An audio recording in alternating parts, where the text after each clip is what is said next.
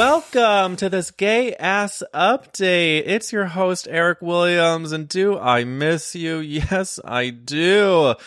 I desperately needed a little break-ina, but I'm sad, Trina, to not have my gay assies, my gay ass podcasteerintus.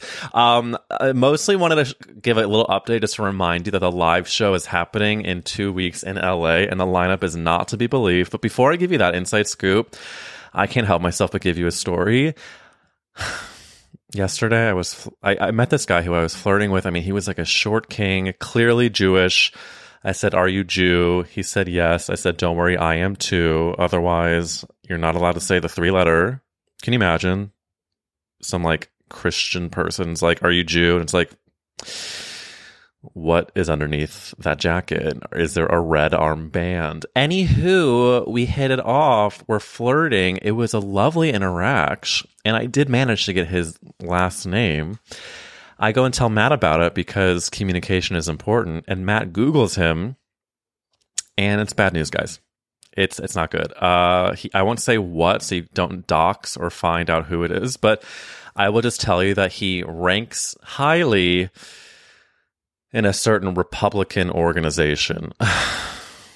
And I know we're living in a time where there's a big divide, but am I allowed to flirt further? What am I allowed? I mean, what is happening is the question I'm asking myself on the hour, every hour in this new year. And speaking of this new year, the live show is January 19th, and the lineup is not to be believed. The link for the tickets is in the description and also in all of the platform profiles, you know, my Instagram, Eric Wills, Gay Ass Podcast on Instagram.